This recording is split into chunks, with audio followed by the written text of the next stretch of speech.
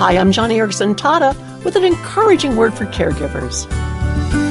My husband, Ken Tada, is first my spouse, but he's also in many ways my primary caregiver.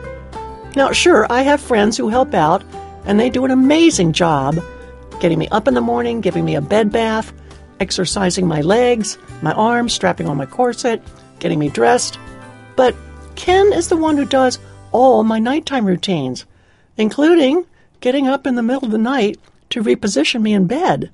I can't lay in one position all night long, or I get pressure sores. So Ken gets up around 3:30 in the morning, takes out my pillows, turns me on my other side, retucks the pillows, and pulls out my blanket.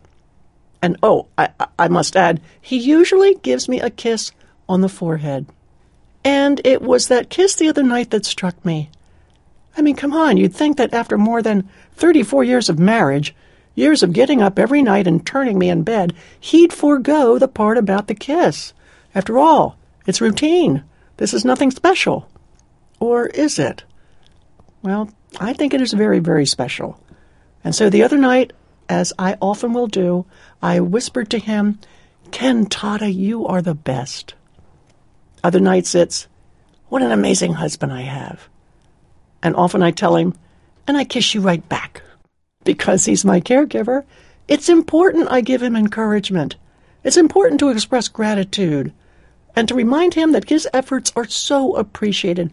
Words, kind words, are packed with so much power. You know, in Proverbs chapter 12, verse 18, it says, "Reckless words pierce like a sword, but the tongue of the wise brings healing." Oh, friend, when God created the world, he spoke it into being. When Jesus walked the earth, he spoke, and life returned to dead people. When Peter preached his first sermon, he spoke, and thousands were gathered into the kingdom.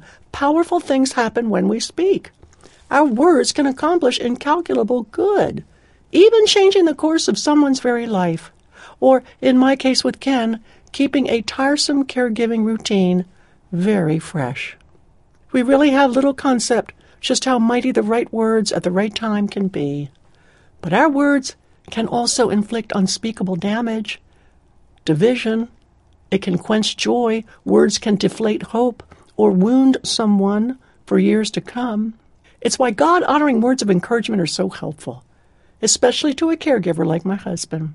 In fact, if you know someone who is giving care to a disabled spouse or a child or an elderly parent, I have got just the resource to pass on the encouragement.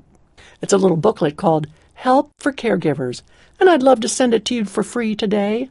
Just go to johnnyandfriends.org/radio and ask for Help for Caregivers, and we'll get your gift in the mail right away. Share it with a friend who's feeling overwhelmed with the day-to-day routines of caring for a loved one. It's all there for you at johnnyandfriends.org/radio. And finally, look for ways you can exalt Christ through your speech. Find opportunities to encourage and commend your co-workers, and commit to seriously considering the power of your speech. Ask God to show you ways you can speak words of healing. Most of all, ask God to help you to think and pray for wisdom before you say anything. After all, the Lord can use you to bring hope and encouragement and a new perspective to the people that you meet. God bless you, friend, and thanks for listening to Joni and Friends.